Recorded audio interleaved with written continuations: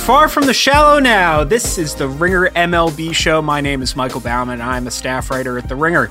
As always, we are part of the Ringer Podcast Network, which is itself a part of the Ringer.com, which is home to a bunch of good stuff, including Horror Week is the big headlining thing that's going on, which is not, as the title might suggest, a post-mortem of the Chicago Cubs performance over the past week or so. It is, in fact, an exploration of horror movies, this being October, the month not only of the baseball playoffs, but of Halloween. And speaking of Halloween, I would encourage you to check out Halloween Unmasked, which is Amy Nicholson's 8-part series investigating Halloween, and she interviews John Carpenter and a bunch of the key players in that movie. So if you're interested in that sort of thing, you're not going to find any better content than that. You're also not going to find any better Division Series preview podcast than this one. We've got Ben Lindbergh with the American League coming up later. But right now, let's go to Zach Kram to talk about the National League.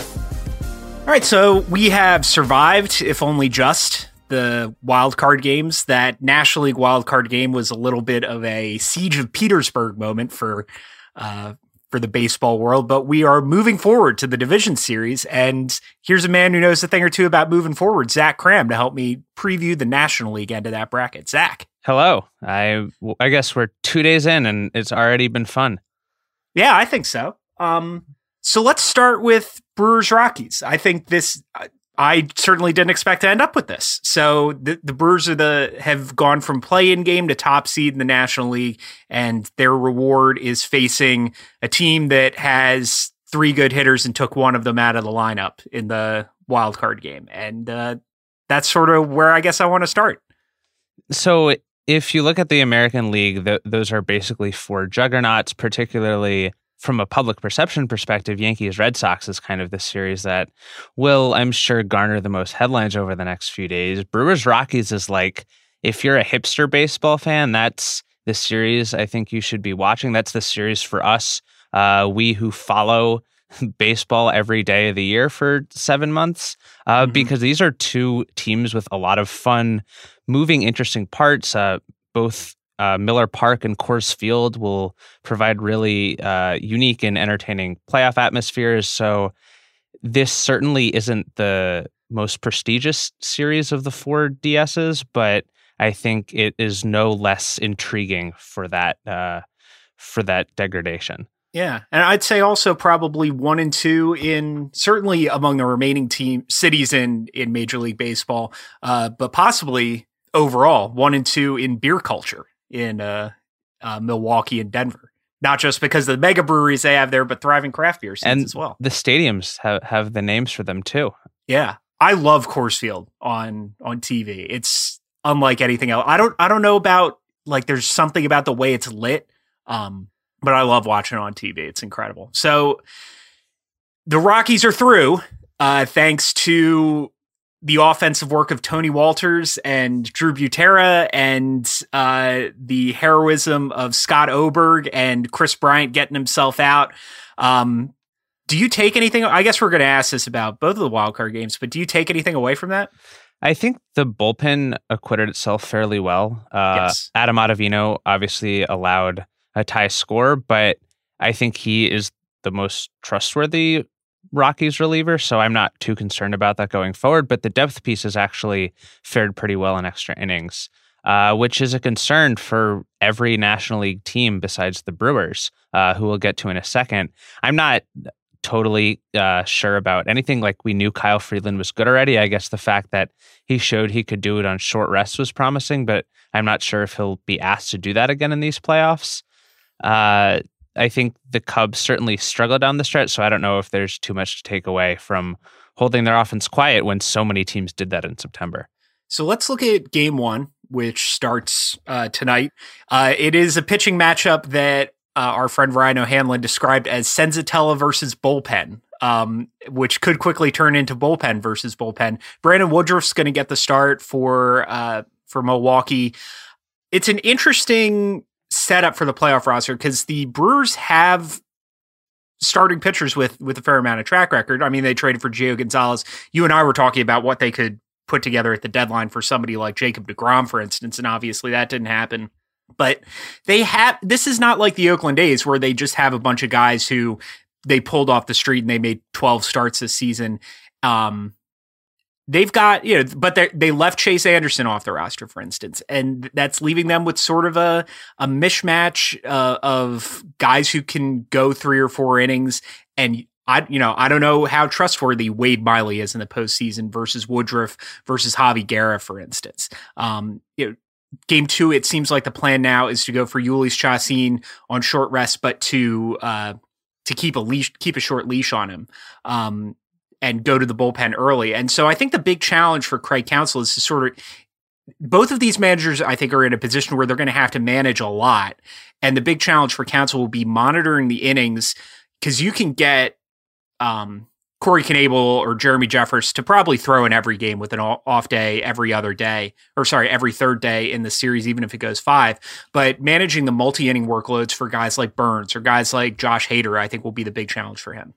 Yeah, and I'm a little skeptical of this plan because it's not just about winning this series. It's about winning this series and the next one and the next one after that. And even if your relievers hold up fine for these first few games, they need to last the entire month. I'm not sure how much putting this burden on them so early will affect them later on. Craig Counsell knows this better than I do, but someone like Josh Hader didn't pitch on consecutive days once in September, and he also struggled in September. So is basically ensuring that relievers like him and Jeremy Jeffress, who pitched more stressful innings than almost any reliever in baseball this year, more innings, the best route when at some point in the playoffs you're going to need guys like Gio Gonzalez to win games for you. Gio Gonzalez is pretty good, and at some point you'll need to rely on a starter other than Chacin. Is that what you think too, or are you more confident in this plan?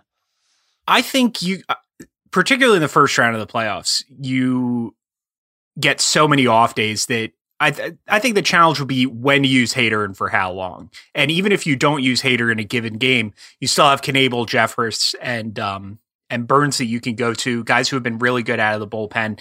And you could, the thing about having 4 or 5 guys who, maybe you've just got to seek out those low leverage innings when you can try to get Miley in a favorable matchup or Guerra in a favorable matchup. And you've got to do a really good job of picking your spots, almost to the extent that Terry Francona did in 2016 with Andrew Miller. And, we talked about Andrew Miller running out of gas or the risk of somebody like Hader running out of gas. Miller was unhittable until literally Game 7 of the World Series. If they close that off in 5 or 6, then that plan works. So the other thing I would say to that is the Brewers have won 1 playoff series in the past 35 years.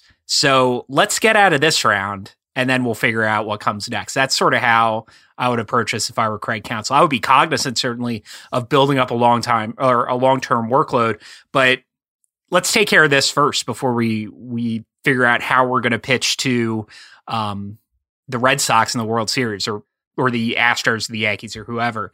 The other thing is, if you can I think that the Brewers would be very well served to, if they can, end this series early before you because if you get to games 3 and 4, right now it's lining up to be Marquez and Freeland in 3 and 4 in Coors Field, where you can go through 5 or 6 relievers at the drop of a hat. And I would want to be in a position to, at the very least, go in there up 2-0. So I would manage very aggressively if I were Craig Counsell to try to get up 2-0 early. I think that would be, they're not screwed if they split, but it would be a huge advantage, perhaps even more than usually going up 2-0. It would be a huge advantage for Milwaukee, not just in terms of avoiding to have to face Marquez and Freeland with the season on the line, but to get out of this as soon as you can and then rest those relievers and try to minimize the workload. You look back to Cleveland in 2016. That's what they did, knocking out Boston early, knocking out Toronto early. That's one way that they managed to keep the workload down and essentially, and get through a 7-game World Series. So I think it's imperative for Milwaukee to, if they can, end this as soon as possible. Yeah, I think Coors Field has an interesting wrinkle here, especially if you're going to go the bullpen route, because of what that could mean for workloads. And maybe you make a pitcher who's not as reliable pitch important innings in Coors just because you burn through so many relievers earlier this season. This isn't predictive, but in one of their games in Coors Field, Milwaukee won 11-10, a classic Coors Field game.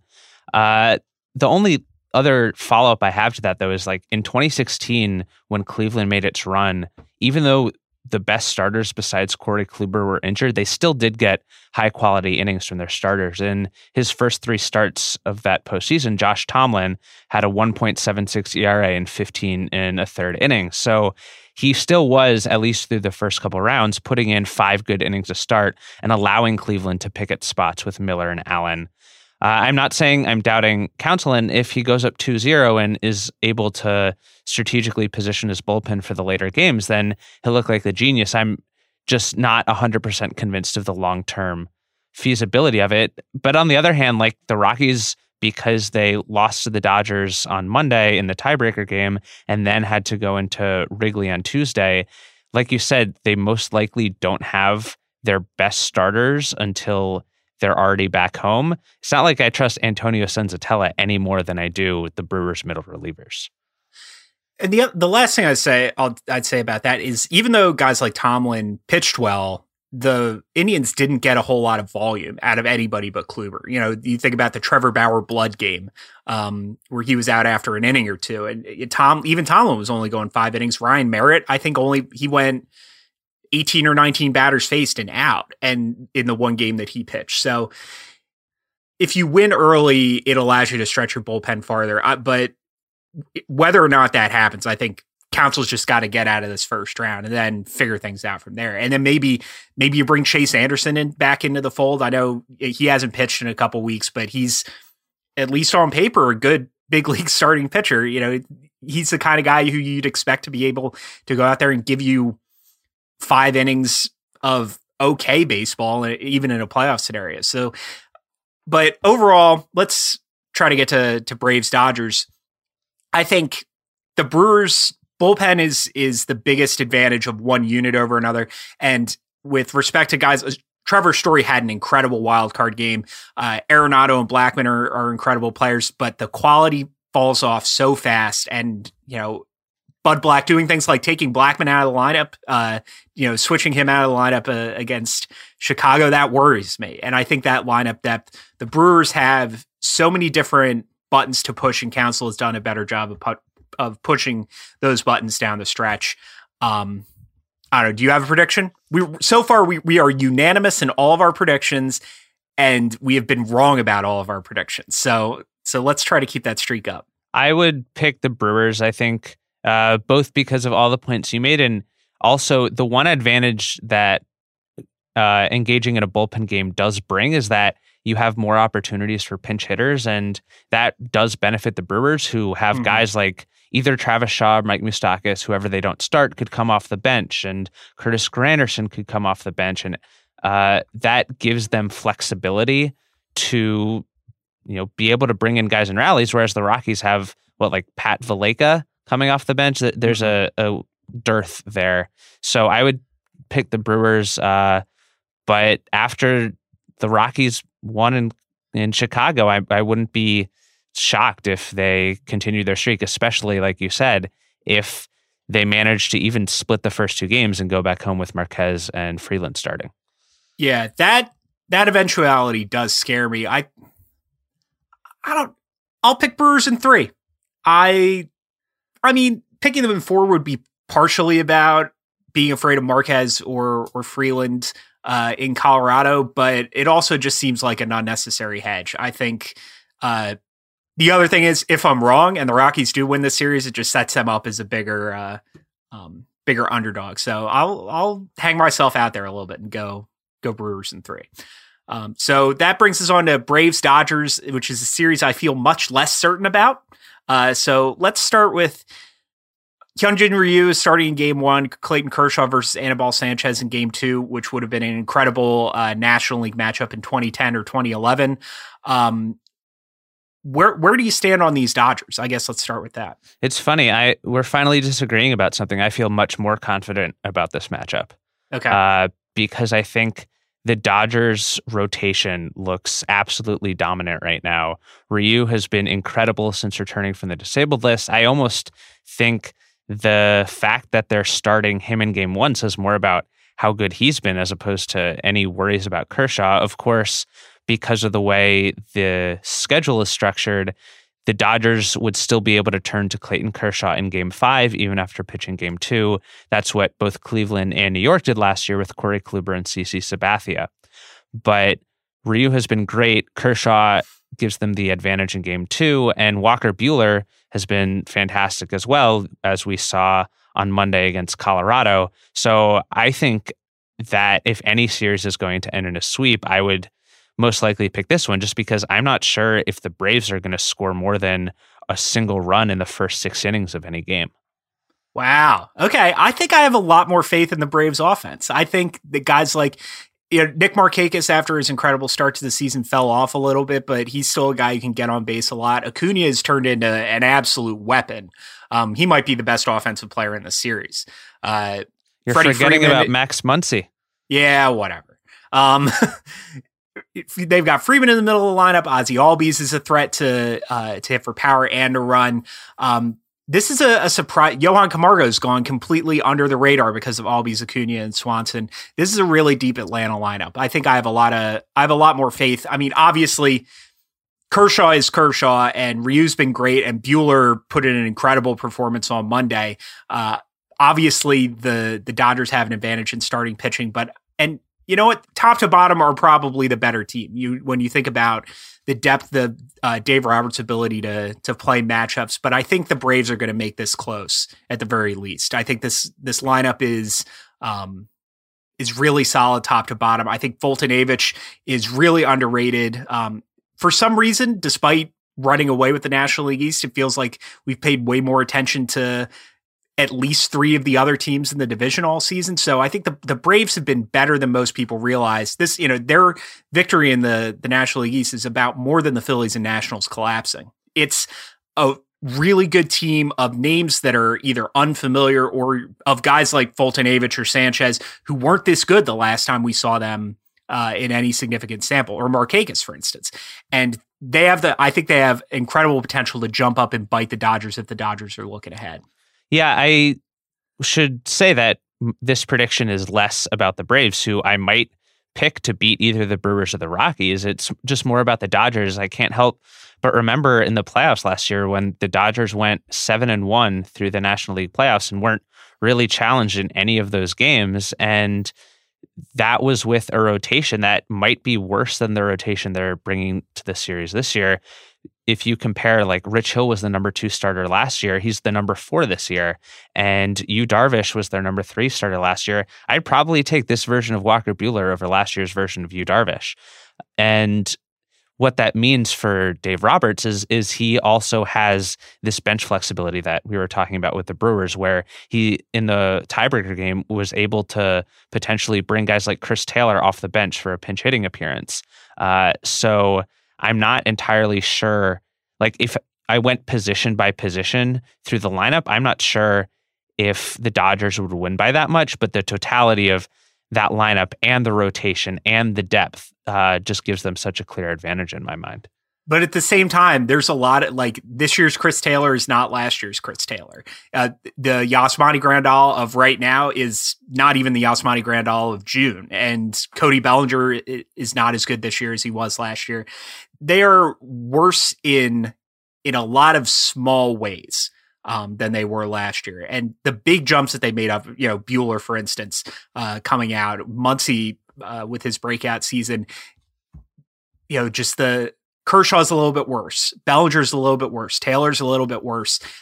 I don't know, Kemp and Grandal have fallen off since their hot starts to the season. I don't know that I can look at this team the same way that I can look at last year's team. I don't assume that I certainly don't assume that they're equal or better than the team that went to 7 games of the World Series last year. But what is it going to take to get people to stop talking about playoff Kershaw? Does he need to throw a complete game shutout in Game 7 of the World Series? Well, so here is all that I guess, Braves bashing aside, the one caveat is if they win game one behind a strong start from Foltynewicz, then all of a sudden Kershaw has a whole lot of pressure on him in game two. And I don't think it's real that he succumbs to pressure. I don't. But just the narrative would be like bubbling under the surface there, ready to break out. And that would be the one thing that has me concerned if I'm a cautious Dodgers fan. I think as long as he wins a World Series, it doesn't really matter how he would get the cliched monkey off of his back. But like even last year, he pitched really well in game one of the World Series. He pitched well in relief in game seven. But if you have one memory of Kershaw in the World Series last year, what is it? It's him unable to hold the lead in game five. And the other thing, if Foltynewicz pitches lights out and beats Ryu, which is not like out of the realm of possibility, and they get to Kershaw in game two, once you get beyond that starting rotation, I don't trust his bullpen. I mean, the bullpen had its own issues last year in the postseason. I trust it even less. Like, I don't know what you're getting out of Kenley Jansen right now. I don't know how much I can trust Scott Alexander. You know, they're throwing Pedro Baez in high leverage situations. Maeda hasn't been as lights out. I mean, this is a really high standard comparing him to how good he was out of the bullpen late last year and in the postseason, but he hasn't been as good as in his 19 relief appearances this year as he was last year. So I think the Dodgers have a lot of depth, but they have less quality than I think a lot of people realize. Do you trust the Braves bullpen? Because I think I would put them on similar footing in that they're decent, but not as reliable as either Milwaukee's or some of the elite bullpens in the American League. I mean, I certainly don't think they're as good as Milwaukee's or Houston's or as deep as Cleveland's, for instance. Honestly, there are just so many unknown quantities in the Braves bullpen. I don't really, you look down there, you see a lot of guys with ERAs in the 2s and the low 3s, a lot of 9 and 10 strikeout per 9s, but who knows how these guys are going to react in the postseason. And that might be, that's not necessarily a bad thing.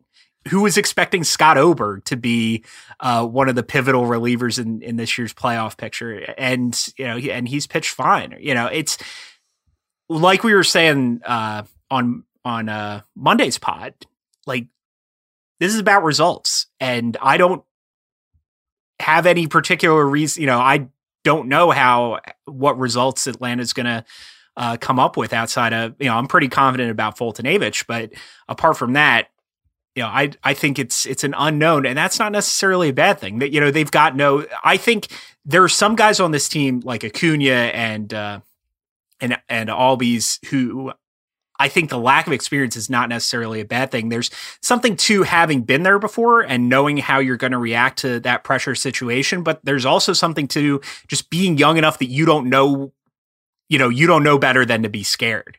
So I could see some of these unknown and younger players in the bullpen and in the lineup coming up big, just, because they don't know well enough to be frightened by the big lights. So this is, the Braves could get blown out of the water in 3 games, or they could come up and shock the Dodgers. I think there's more variability in how this team is going to perform than any other team out of the 8 remaining.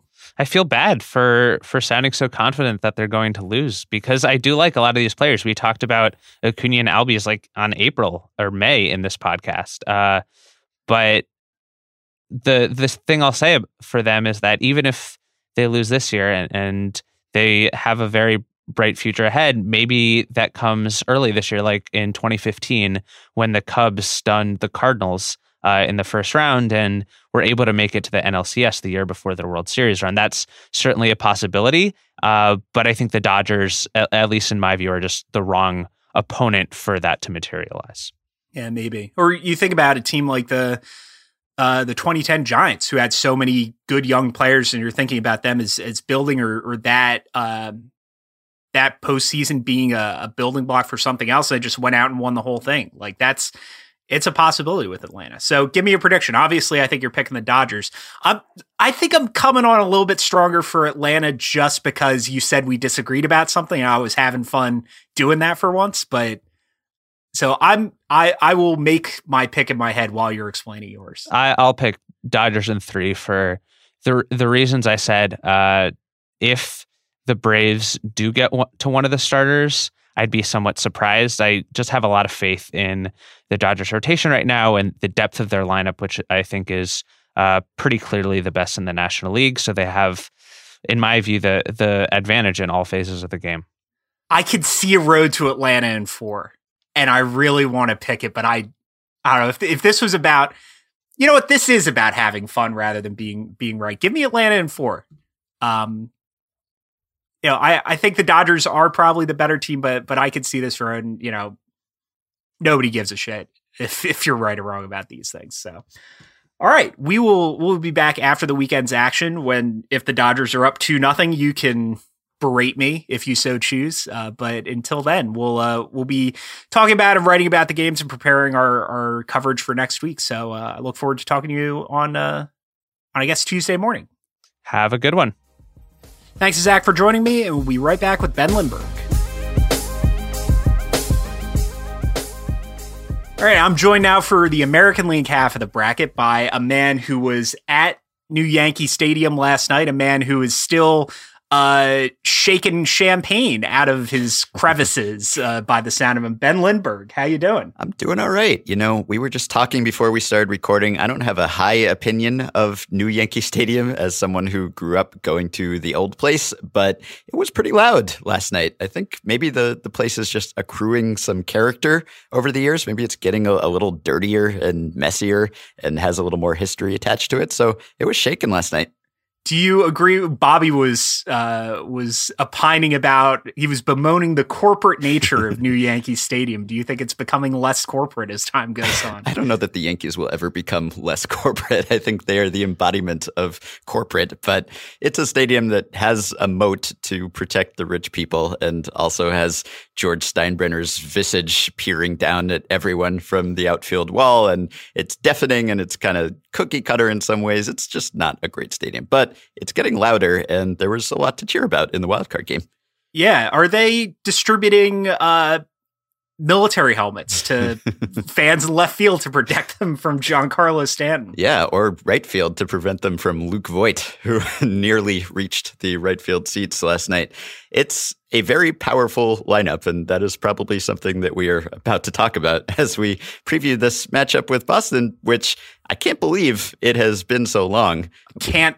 Literal disbelief. I thought, who was one of the 200,000 Red Sox or Yankees fans in baseball media was saying that, can't believe it's been this long since 2004. I was thinking they must have once in the late 2000s had a 3-game division series that I was just forgetting. And apparently this is just, it's been 14. Not only has it been 14 years, the last time it happened was the 03-04 right back to back. That was two of the best ALCS matchups of our lifetimes. Of course, they play each other 19 games a year, which is probably why it seems that's why it feels. And 14 of them are on primetime on Fox or ESPN. And 14 of them last 4 hours, which will be the case in this series, undoubtedly. But there's some juice here. Yankees, Red Sox, I'm sure that even though it has been 14 years, I'm sure that most of America is fine with it being another 14 years before this happened again. But on the other hand, these are teams that everyone loves to hate if they don't actively root for them. So I'm looking forward to the series. Yeah, and as much as I'm tired of both of these teams as entities, there's something. It is special when they play each other. This is baseball's premier rivalry. Yeah. I don't know if it's that we could litigate what constitutes a great rivalry. I'm as eager to do that as I am to relitigate the bullpenning, which. It might kill me, Ben. The bullpen takes on both pro and anti are going to be the fucking death of me by the end of this month. Bullpen season. Yeah, but it was exciting to be in Yankee Stadium once it became clear that the Yankees were going to wipe away the A's, and you start getting the "We Want Boston" chants, and there's something special about that. That's cool. I think it seemed to be based on Slack. It seemed to be striking a little fear into the heart of our boss, Bill Simmons, and I don't know. There's a bit of an intimidation factor, and I think there are some ways in which the Yankees are a better playoff team than the Red Sox, if not necessarily a better team, period. Yeah. Roger Sherman, who's a Yankees fan who just moved out to LA and is now going to see Bill 4 or 5 times a week, was tweeting about how he was going to get fired. Like, listen, Chuckles, if I made it through the Super Bowl and a Celtics Sixers playoff series within a couple months of each other, I don't think there's anything Roger can do to endanger his employment. The Ringer doesn't discriminate based on sports fandom. Although if he takes that as a challenge, I will be eager to discuss that at the end of the series. So you mentioned Luke Voit, and I talked about Giancarlo Stanton, and I have a couple bullet points about this series in a document I shared with you. The first bullet point is big boy season. Yes. So Luke Voit is let's start there. Beefy. I mean, large man. Judge and Stanton, large corn-fed Missouri beef. Judge and Stanton are even larger, obviously, but they are larger in a way that you feel like they probably take their shirts off a lot. I don't know. Probably Luke Voit does too. You don't think Luke Voit takes his shirt off? Luke Voit had his shirt halfway off during the game last night. A few buttons unbuttoned so that his beautiful chest hair could poke through. And he is a large-framed person. And I know the Yankees had the analytics and they liked his contact rate and they liked how he hit to the opposite field and thought he'd be a good fit for Yankee Stadium. I'm pretty sure that whatever they projected for Luke Voit, he has far, far exceeded it. And I don't know whether he is just this year's Shane Spencer and he'll never do something like this again, or whether he is actually amazing. But the Yankees lineup is deep and powerful, and I'm not telling anyone anything they don't know because this is a team that just hit the most home runs of any team ever. But I do think that is an advantage. And I know the Yankees have had a lot of home run reliant teams over the last decade or two. And in the past, you used to hear that would be a problem for them when you got to the playoffs, because people used to think, and maybe still do think, that in the playoffs, you just kind of have to make contact and play small ball and make things happen. But I think it's actually the opposite. History has shown that the home run reliant lineups do better. Certainly last year. I don't know how you can look at last year's playoffs and think that you can't get a home run when you need one. Everyone hit home runs last year all the time. But yeah, historically speaking, just because it's harder to string together hits and walks and just sort of small sequence offense in October because you're facing really good pitching and good defenses, and maybe it's cold out. And so you want to just have the big boppers who don't care what temperature it is or what pitcher you're facing. Aaron Judge, Giancarlo Stanton, these guys are going to hit the ball 400, 500 feet anyway. So in that sense, I think the Yankees are better positioned because the Red Sox have a good offense too, but actually the second least home run reliant offense of any surviving playoff team after the Braves. So I think the Yankees are better set up in that way, but probably the bullpen is the bigger and more obvious edge here. Yeah, and before we move on, I would be remiss if I didn't mention that Luke Voit is a product of the state of Missouri's premier college baseball program, the Missouri State Bears. Inside joke. Which is a conversation program we were having about Missouri college baseball. I don't know. You probably wouldn't have been remiss not to mention that. But you walked right into that. Missouri State, also a school that knows a thing or two about big beefy sluggers, with Ryan Howard counted among its major league alumni, and Jake Berger, nominative determinism, the White Sox prospects. So they grow them big in the Show Me State. Yes, they do. So you mentioned the bullpen. I think that's going to be a big differentiating factor, perhaps the big differentiating factor. Yeah, and we talked about it on our first podcast after the trade deadline. I think we were all sort of surprised that the Red Sox had not made a bullpen move. The Yankees did, of course. They went out and got Zach Britton, even though they needed another bullpen arm less than the Red Sox probably did. And yeah, I think that is the big edge here. And you could say that maybe the Red Sox need the bullpen a little less than the Yankees. Maybe they have a stronger rotation. But I mean, we're already tired of talking about it. I think more top-heavy rotation, I think. Yeah. I don't know if they're stronger 1 through 4. Perhaps not, but it's a problem. I mean, they just don't have that many guys that you can bring out and have that kind of confidence in because they're just throwing flames and have nasty breaking balls. I mean, they have good relievers there. There aren't really truly terrible bullpens in this playoff field, but there are definitely weaknesses there. Whereas the Yankees, no matter what inning it is, they can bring out someone who's going to give you a lot of confidence. And it's basically a late inning arm or setup man or potential closer, or has been a closer before. You basically go 5-6 arms deep in that pen, and you don't in Boston's. The bullpen, I think, is is probably the area where one team has the biggest advantage over the other but when you go from Yankees to Red Sox. But if you want to talk about things that this series might hinge on, I think you have to start with Chris Sale. What do you expect from him? It's hard to know because he's been fluctuating a lot. And obviously he was on the DL twice in the second half with shoulder problems, and he would come back and pitch okay and then go back on the DL. And it wasn't clear how much of that was just resting him and getting him ready, but clearly there was some problem there. And then, of course, in his most recent start, his velocity was significantly down. And that's always worrisome. And not I know, just down a lot, and not just in that last start, but across the entire month of September. I mean, I went and looked it up on Brooks Baseball. The results in September were pretty good. It's a 3.75 ERA with 18 strikeouts in 12 innings, but only 12 innings pitched, and the average fastball velocity is down from 96 to 97 in the middle of the season to a shade under 93 in September. And almost as important, the changeup differential the velocity differential from fastball to changeup is down from about 10 miles an hour to less than 7. And that could be a big problem. Yeah. And I think this has been a problem throughout his career. I mean, people have always thought that he was about to break because of his highly unorthodox delivery, and he hadn't broken at all until, well, recently. And the Red Sox hope he's not broken. But really, he's been extremely healthy, but he has had a tendency to kind of break down or wear down, at least when it comes to September, October. His OPS allowed for his career in September, October in the regular season is almost 750, which is more than 100 points higher than in any other month. And really, his first half, second half splits on a career level are pretty dramatic. And with a lot of guys, you might kind of dismiss that as randomness or something, but it's a pretty big sample. And, you know, he is sort of a skinny guy, and you wonder whether the long season just takes a toll on him. And maybe that is why the Red Sox were handling him so cautiously and giving him plenty of time off. And he didn't throw that many innings this year, but he does not seem to be 100%. And,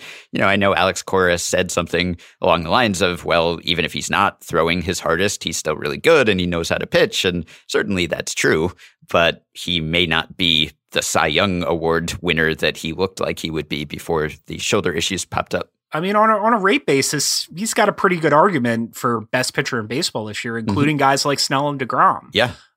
Especially considering the competition. And the ballpark he's pitching. Yep.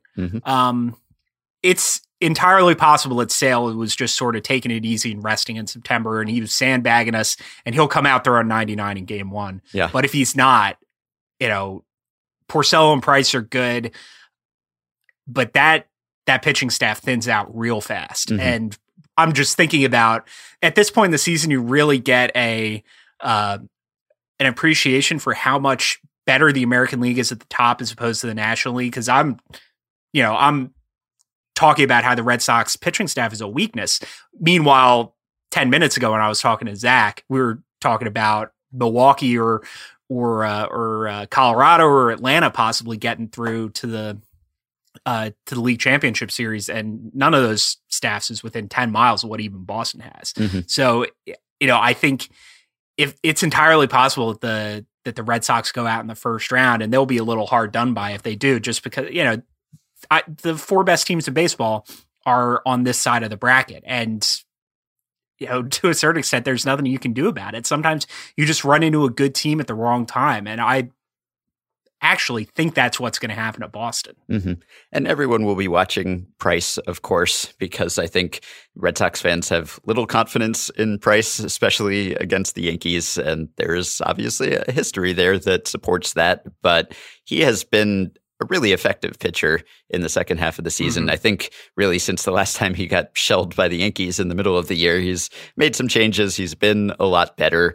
Maybe this is the year that Price will actually pitch that kind of shut him down game that everyone's been waiting for against the Yankees, but they really will need that, especially if Sale is somewhat compromised. And, you know, the bullpen gets a bit better because they get to put some starters in there. They get to put Rodriguez and Wright and Eovaldi in there. So there's more depth. But again, there just is not the late inning dominance that you see from the Yankees. So I think overall, the Red Sox, as a regular season team, certainly the equal of the Yankees, if not better. But and we should mention, because we haven't so far, I think the Red Sox have the two best hitters in the series in Betts and Martinez. And we saw, you talk about Chris Sale in the playoffs. I mean, the numbers say he didn't pitch that well in Houston, but Jose Altuve just beat him up when Altuve was, and you could see Betts doing something like what Altuve did in the division series last year. Definitely. So that's definitely on the table. Mm-hmm. Yeah. Oh, I mean, the Yankees probably have the better lineup overall, but the heart of the Red Sox lineup is as scary as anyone's. So I'm gonna make you do predictions. I made Zach predict down to the game, and so you have to too. All right. I guess I'll go Yankees in 6. I was saying Yankees in 6 in my head. It's only a best of 5 series. Oh, right. There should never be a Red Sox Yankees. I know. They should all go 7. All right. Well, in that case, I will say Yankees in 4. Yeah, that's the exact same mental calculus I had. I'm so used to these things going 7 with the World Series on the line. It didn't occur to me that there was a best of 5 series. I'm so glad you did that too. Old habits. All right. Let's move on to Cleveland and Houston. I think the national attention will, with good reason, be on the Red Sox and the Yankees.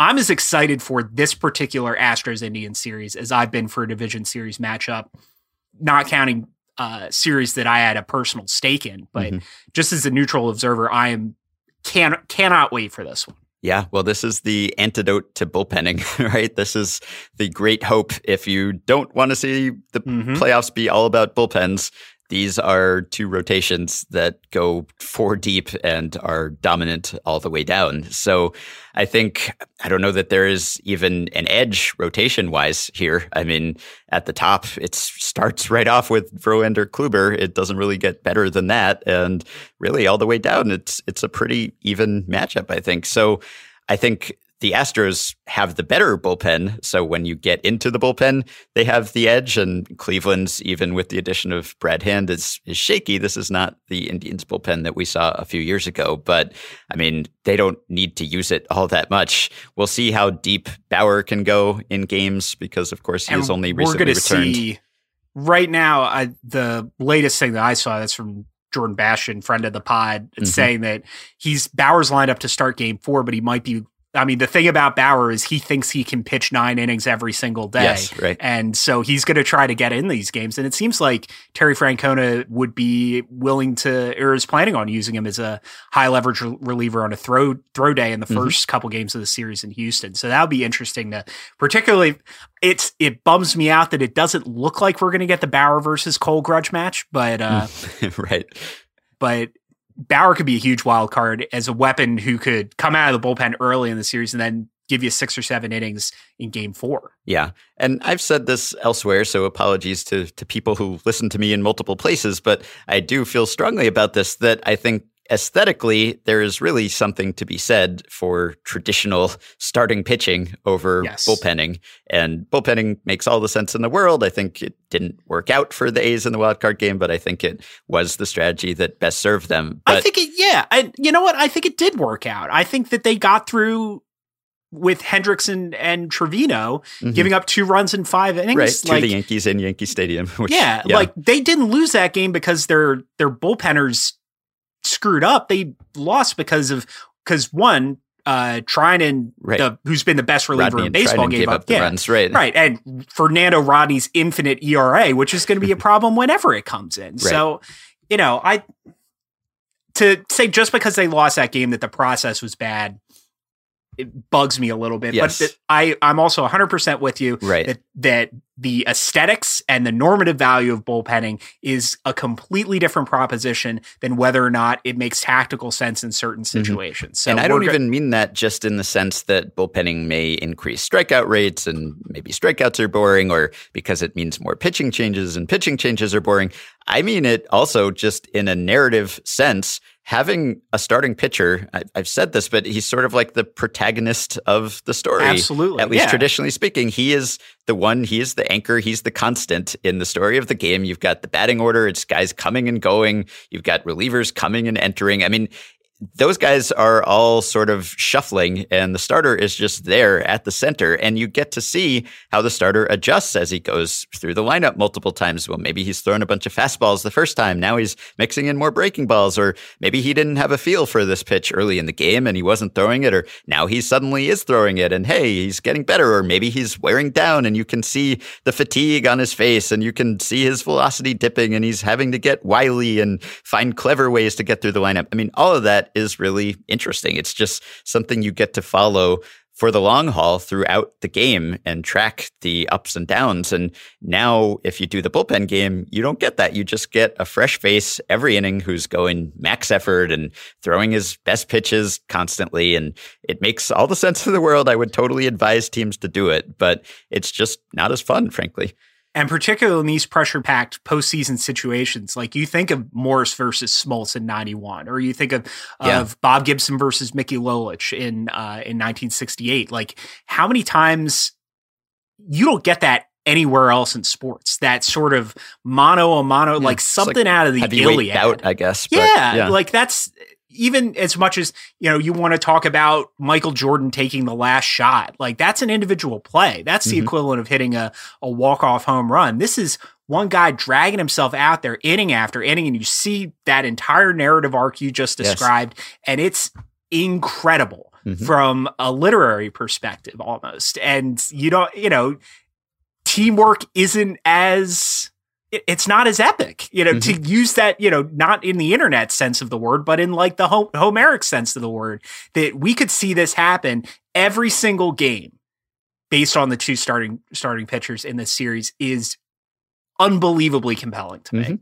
And you can look back in history and say that teams were screwing up or leaving runs on the table by leaving those guys in as long as they did. You could say that about Pedro in 2003, but there was really a compelling aspect. And even when he fails, even when Pedro fails, when he gets left in an inning too long, or Matt Harvey in 2015, even when it doesn't work, it's an incredible storyline. So I don't know if you can tell, I'm really fucking jazzed for this.